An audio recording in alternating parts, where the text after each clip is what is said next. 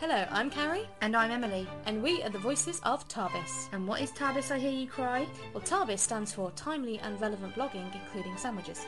It does indeed. And what does that mean, Carrie? That is a blog that we set up just about a year ago now, about historical places that we'd been to, places of interest, and basically describing them, giving you a run-through of them, so that you can make up your mind whether to go there or not. 9 times out of 10, we suggest you do. Yeah, and we give ratings on all different things, from the facilities, to the place itself, to the upkeep, and of course, the cafes. Because that's all important. Definitely. But we decided that we didn't just want to write about things, we wanted to talk about them as well. So we set up a podcast that you're listening to, which is all about people, places, historical events, things of interest that we like to geek out about. Yep, we wanted to get on another platform because nerding about history is what we do best, and we wanted another way of doing it. And sharing it with you lovely people. Now, you can listen in, obviously. You can also read our blog and get in touch. How can they do that, Em? Well, it's using our handle, which is the same for Instagram, Twitter, Facebook and WordPress, and that is at TARBIS History. And TARBIS is all capitals and history is all lowercase. So come on in, have a listen, drop us a line if you think that there's someone in particular that we should talk about, or, God forbid, we get something wrong. Definitely, if we get something wrong, I want to know. So, sit back, relax and enjoy TARBIS After Hours. Good evening. We hope this Tuesday finds you well and a little bit warmer than it is in the UK right now. And Qingyan Kuai Le, or Happy Chinese New Year, of the pig. If you were born in the year of the pig, so that's 1947, 59, 71, 83, 95, not 25, 2007 or 2019, you are knowledgeable in organising work and leisure time, fond of enjoying life, and tend to forget any targets in life, and you should learn to work harder. It's the last sign of the Chinese zodiac and is often synonymous with wealth and excess. Nice. Every day's a school day. Isn't it just? It is. You Well- are a dragon, aren't you? I am the year of the dragon. I'm technically a snake, but born before Chinese New Year, so also kind of a dragon. You're not Kind cool of. enough to be a dragon.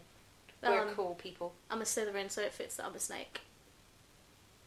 Anyway, this week we're delving into what is one of my favourite yet most frustrating parts of being an historian.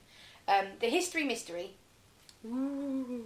You know what I mean. The events we know that have happened, but we can't figure out how or why or prove the correct version of events. Looking at you, Dickie 3, and your nephews in that tower. Dickie, honestly. So disrespectful.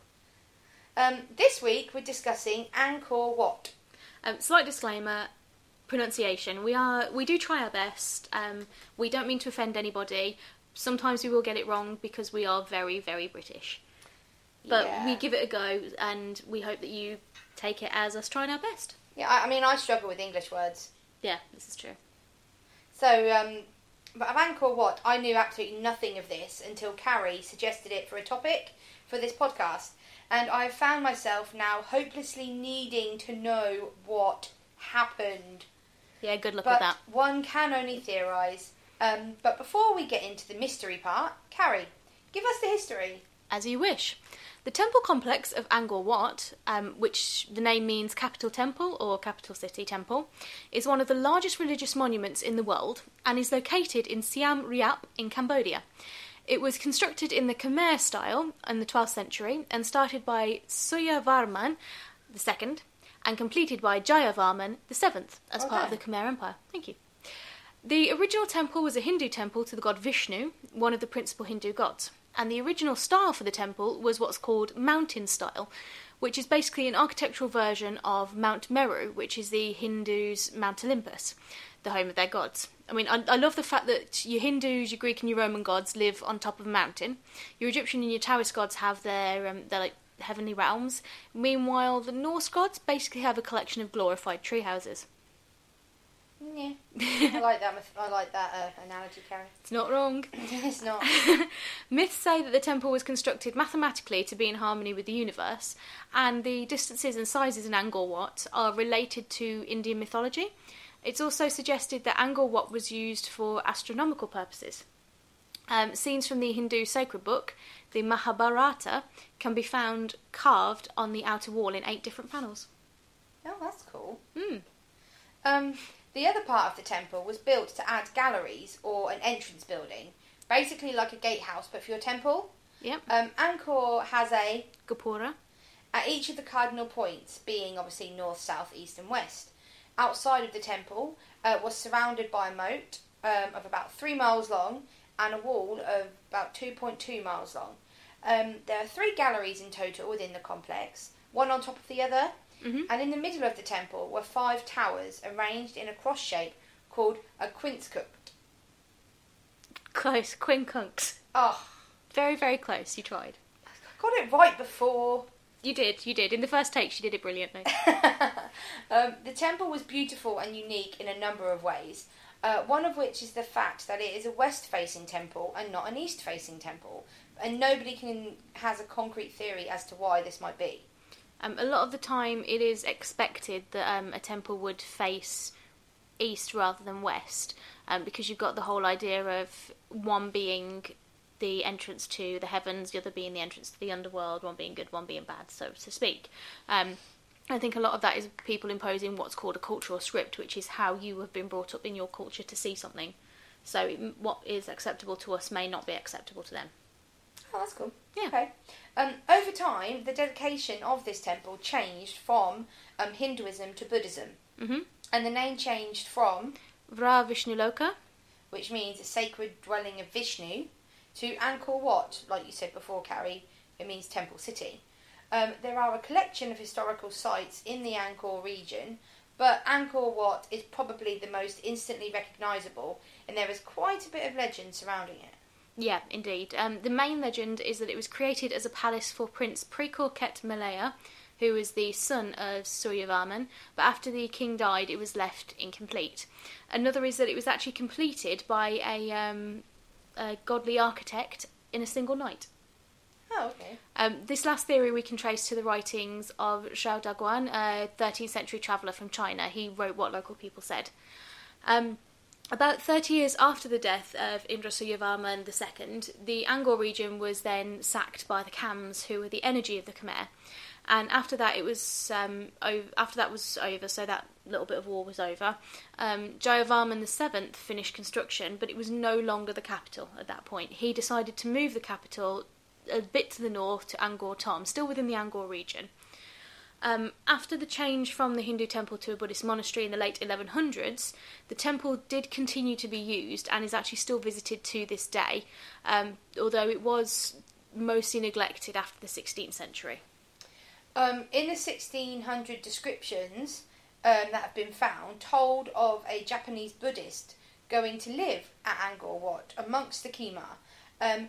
There is one that tells us of a celebration of the Khmer New Year in 1632, where Japanese Buddhist Okundayu Kazufusa and his companions thought that Angkor-Wat was the Jetavana Gardens, where the Buddha used to deliver his teachings. Apparently that there's some parts of that maybe in Sri Lanka instead. Yeah.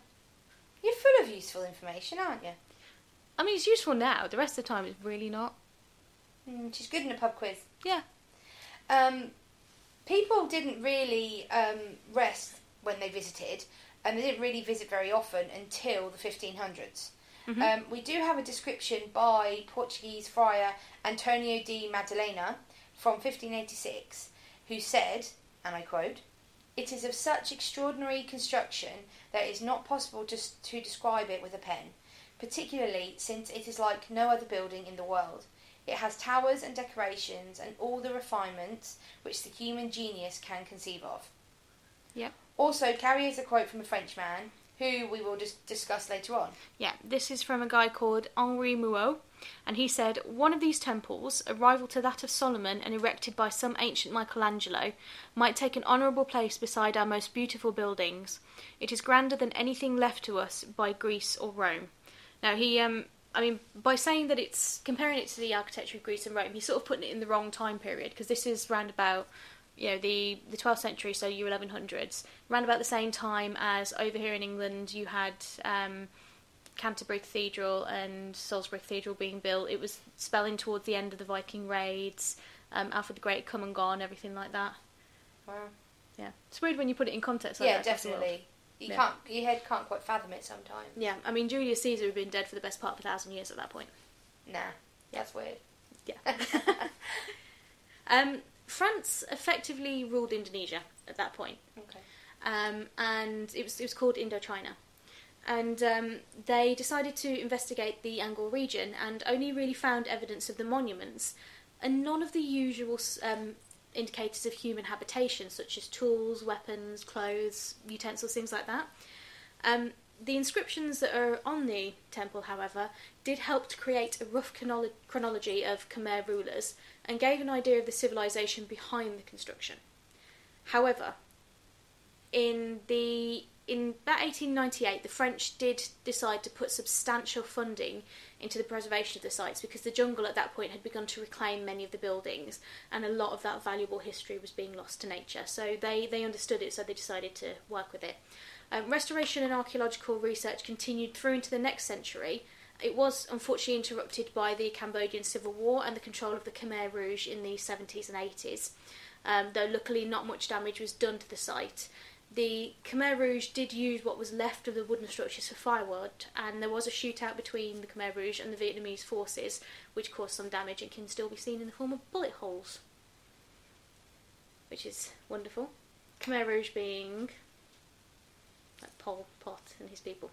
Pol Pot, yeah, not to be confused with the opera singer Pol Pot. No. One is an opera singer and winner of Britain's Got Talent, the other one committed genocide. Slight difference. Tiny bit. Art thieves, particularly post-war, in the 80s and 90s, did the most damage. For example, the worst damage they did was removing statues' heads. Disrespectful. Yeah. In 1992, it was declared a UNESCO World Heritage Site. And in 2015, a research team from the University of Sydney found buried towers. They were built and destroyed during the initial construction, and a massive structure that nobody knows what was for. Ooh, here's the mystery. There was also findings of low-level occupancy, meaning there was many houses that may have been lived in, not just by priests. So, Carrie, where did these people go? That is actually a very, very good question. Nobody knows. Mm-hmm. It's almost like the Mary Celeste mystery, and we'll come back to that one at a later date. Now, obviously, deep in this Cambodian jungle, you've got the remains of a vast medieval city left hidden for centuries. There's been some new archaeological techniques revealing its secrets, including an elaborate network of temple boulevards and sophisticated engineering. Now, in April 1858, our young little Frenchman, Henri Mouot, sailed from London to Southeast Asia. We spoke about him briefly earlier, the one that I gave the quote from. Yep. For the next 3 years, he travelled wildly discovering exotic jungle insects, and a lot of them still actually bear his name. Today, he would be pretty much forgotten, sadly, were it not for his journal. See, sometimes it does help to write it down. Sometimes. Yeah, if you're Moore or Samuel Pepys, write it down. Anybody else, don't write it down. He published his journal in 1863, 2 years after he died, of fever in Laos, which is next to Cambodia. And he was only 35. That's no age. He was 5 years older than us. Just don't catch fever in Laos. Okay, I'll try my best. Now, the journal account captured the public's imagination not because of the beetles and spiders that he found. Readers were gripped by his vivid description of vast temples consumed by the jungle, and he'd introduced the world to the lost medieval city of Angkor in Cambodia and its romantic and awe-inspiring splendour. Yep. His descriptions firmly established in popular culture this beguiling fantasy of swashbuckling explorers finding forgotten temples. Sounds a little bit Indiana Jonesy. Best archaeologist there is. So some people did put his finding down to him just like wanting to be known for something quite spectacular and almost pirate-like, I guess. Basically, he'd made it up. That's what I'm saying. Because they thought, he's not going to get famous for naming a bug unless you're David Attenborough. Sir David Attenborough. Apologies. He wanted to. So people thought that maybe he made this up because back then not many people would be able to tell for many years if he was telling the truth or not. Yeah, it's not like they could get a camera crew like pictures or it didn't happen. Yeah. Today, however, Cambodia is famous for these buildings. And like we said, the largest is Angkor-Wat, which still remains the biggest religious complex on Earth. It's 4 times larger than the Vatican. And in my personal opinion, I was about to say humble, but it's not. In my personal opinion, it's a lot more beautiful. The architecture is more beautiful than the Vatican. Don't get me wrong, the Vatican is incredible. I'm talking about outside. Inside, the Sistine Chapel, let's not even go there. But on the outside, I think Angkor-Wat it takes the biscuit. Yeah. So now, as we said before, it was a lost city, and it took over a century of grueling archaeological fieldwork to fill in any sort of map. But it did slowly begin to reappear, street by street, but even then there was still significant blanks. So it wasn't until 2015, like you said, Carrie, archaeologists announced a series of new discoveries about Angkor and an even older city hidden deep in the jungle beyond. You said, didn't you, Carrie, that there's an international team led by the University of Sydney. Mm-hmm. They went over and it took them less than 2 weeks to get an entire survey completed. That is brilliant. Their secret? Mm-hmm. I think I'm saying this right. LIDAR? Yeah. LIDAR? Yeah. It's a sophisticated remote sensing technology that is completely revolutionising archaeology, especially in the tropics. It's doing such good work in the Yucatan region Yeah. in Mexico. It's mounted on a helicopter. Then the helicopter flies over not the countryside, but vast amounts of greenery. Yeah. And teams. Then the device fires 1 million laser beams every 4 seconds. Ooh, they're fast. Through the canopy of the jungle, and it records minute variations in a ground surface. So even the tiniest little bump. Yeah. Wow. And the findings, obviously, in Angkor were quite staggering. The archaeologists, they found undocumented cityscapes on the forest floor with temples, highways, elaborate waterways spreading across the whole landscape. Now, Dr. Evans was the leader of the expedition by the University of Sydney, and Dr. Evans actually said, I'm not going to do an Australian accent, you have this kind of sudden eureka moment where you bring the data up on screen for the first time, and there it is, this ancient city very clearly in front of you. Just imagine that moment where you look at with your naked eye and you just see jungle, and then the LIDAR comes back and it's just a city in front of you. You can't. I'd cry. I would actually cry. The new discovery, it has profoundly transformed our understanding of Angkor, and it's now known as the greatest medieval city on Earth. It's quite an accolade. It is a bit. Now, the LIDAR survey of the hills revealed an outline on the forest floor of unknown temples and elaborate ceremonial boulevards, dikes, and man-made ponds. So more construction and more proof of life. The end of the medieval period, there was a dramatic shift in the climate across Southeast Asia, and tree ring samples from the jungle site of Angkor record sudden fluctuations between wet and dry conditions. The LIDAR map revealed catastrophic flood damage in the city's vital water network. So with its lifeline obviously now in tatters, is it possible that Angkor entered a spiral of decline from which it never recovered? So if you think they're having to sort out their water, and then all of a sudden there's a massive flood, so their water system is then polluted by dirty water coming down from the jungle. So you've got disease and everything as well on top of that. So could it have been that the reason why people have gone? Was it a massive catastrophic flood?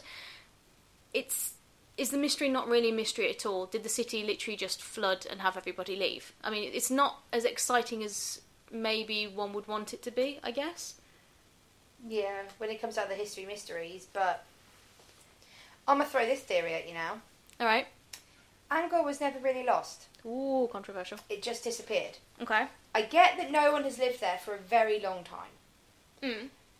But the Khmer people knew of its existence even after the kingdom broke down. For a number of years, many of the temples were used by fishermen and farmers in the area. So the rediscovery, in inverted commas, of Angkor-Wat, as credited to the French explorer Henri Mondébédé, thank you, in 1860, was it a rediscovery? He himself acknowledged that Portuguese monasteries also visited the city in the 16th century. He noted that in his journal. So, a Chinese diplomat also published a memoir of Angkor Wat in 1810, 10 years before our French boy. So, at which time, regular flow of visitors began visiting the area. Was it a discovery? Maybe not. Maybe not, but it does beg the question, why, if there was fishermen and everything there, why didn't they go back? If they knew that the area was then safe to be inhabited again, why didn't they go back? Maybe they didn't want to tell anybody. Maybe they wanted to keep it for their little fisherman friends. Or maybe they knew that sort of thing would happen again, so they then moved on somewhere else. Mm. But it's definitely somewhere I'd like to go. And sorry, got a frog in my throat there. We will be putting links to some pictures. Yeah, On the definitely. website, and it's definitely an incredible place. And with some of the things that they're doing with virtual reality now, if they made a VR version of Angkor Wat, honestly, they're talking about doing VR of so many different places, like your Roman temples and everything, and having them constructed the way the evidence shows they would have been originally. I wouldn't leave home. I'd just sit there with my VR set all day. They have one of climbing Mount Everest. Oh, that's incredible. You can actually get a demo of it. I'll have to show you. Oh, that's cool. They've got they use them to help teach underwater archaeology techniques, and they're doing it on a site. I think it's a temple complex just outside of like in the Roman Peninsula, just outside of Italy and Rome, and they teach the students how to do it through a VR set, and then once you've got enough technique, you then go out and actually do it diving underwater for real. But cool. imagine if you couldn't leave home, if you were physically incapable, you could still travel and like go through the pyramid. You can walk in the Sphinx. You can see Angkor Wat. How incredible is that? That'd be very cool. Yes. Do you have any theories of what you think happened at Angkor Wat, Carrie? I think because there is, up until LIDAR and everything, there was such a lack of evidence of life, of like human habitation. I think it was something that happened gradually over a long space of time, so it wasn't necessarily like war, famine, plague, things that happened quite quickly, and because then there would be evidence of like mass evacuation and devastation and death and lots of bodies and human remains. I think it is something that happened over a long period of time, so like a form of changing the climate, not necessarily climate change, but changing the climate. Flooding. I mean, we know that the area is susceptible to extremes in weather, monsoon, things like that, tropical climate. It could have just been a change in climate, and it caused flooding. And obviously, if they're building all these structures, someone may have just done something in the wrong way, and it caused a flood. And then, because of all their man-made waterways, it just escalated from there. What if we're talking about weather, they obviously so they have two extremes. What if there was like an extreme dry season and famine, and they left because they had to find food, so people moved to different villages, different towns, different cities to have a more sustainable. Yeah, that's possible. It would have to be a very, like, pardon the pun, a slow burner. Because it would have to be, for them to all up and leave hardly any trace, they would have had to have taken pretty much everything with them. So they had plenty of time, they had plenty of warning. So it couldn't have been just like an overnight Egyptian plague sort of famine. But yeah, it's entirely possible. I honestly think that the elements are the main thing here. The elements and maybe encroaching armies as well. Possibly. So all of that worked together, and then they had to abandon Angkor. And the rest has been done by the jungle. Yep. Creeping vines and the roar of the tiger in the morning. There's a temple, and I can't remember whereabouts it is, but they call it the Temple of the Tigers, because basically tigers have moved in there and ain't nobody moving them out. That's where I'd like to go. We'll send you, Carrie. Thanks. My last wish. If everything goes horribly wrong, send me to the Temple of the Tigers. I'll die happy. Fair enough. Speaking of dying, we're going to go to the ridiculous death. Now, because we're on the Asian continent, we're going to stay on the Asian continent. But we're going to spin up the time machine and step back in time, all the way back to September, roughly, 210 BC. Right. Sadly, they did have roads, so we did need roads. This is about Emperor Qin Shi Huang. Well done. Thank you. he was the founder of the Qin dynasty and the first emperor of a fully unified China. Up to this point, China had been different realms and warring realms. Now, as an emperor, there was a lot of pressure on him to keep his dynasty and his bloodline going, and he certainly left his mark on history, credited with great hits such as the Great Wall of China and the Terracotta Army. They're quite cool things to go down history for. Yeah, man left his mark. So it was no wonder that he had his physicians working hard on a cure for mortality. I mean, if an emperor could live forever, he'd essentially be a god. He wouldn't really need to worry about heirs, etc. It'd all be just for the fun of it. Mm-hmm. So they tried all manner of concoctions until they came up with the ultimate answer. Pills. Made from mercury. You mean that very, very deadly, poisoning liquid metal? Yes, the one of Mad Hatter fame. Right. So, good old Emperor Qin Shi Huang took these pills in good faith and died of mercury poisoning. So, his pills of immortality killed him. Good job there, doctors. Yeah. I can kind of see why that isn't massively publicised, because I think that, you know, if I knew that now, I'm going to remember him as the guy who died trying to cheat death. I mean, rather than the fact he made the Great Wall of China. To be fair, I mean, it gives new life to the saying, I'm going to live forever or die trying. Hey! But, you know, it's just like, yes, Emperor, we have these pills, they're miraculous, you're going to live for... Oh, no. Oh, damn. I wonder how long you took the pills for. How long would it take you to get mercury poisoning? It depends on the, like, how much mercury was actually in the pills, so they probably would have mixed it in with other herbs as well.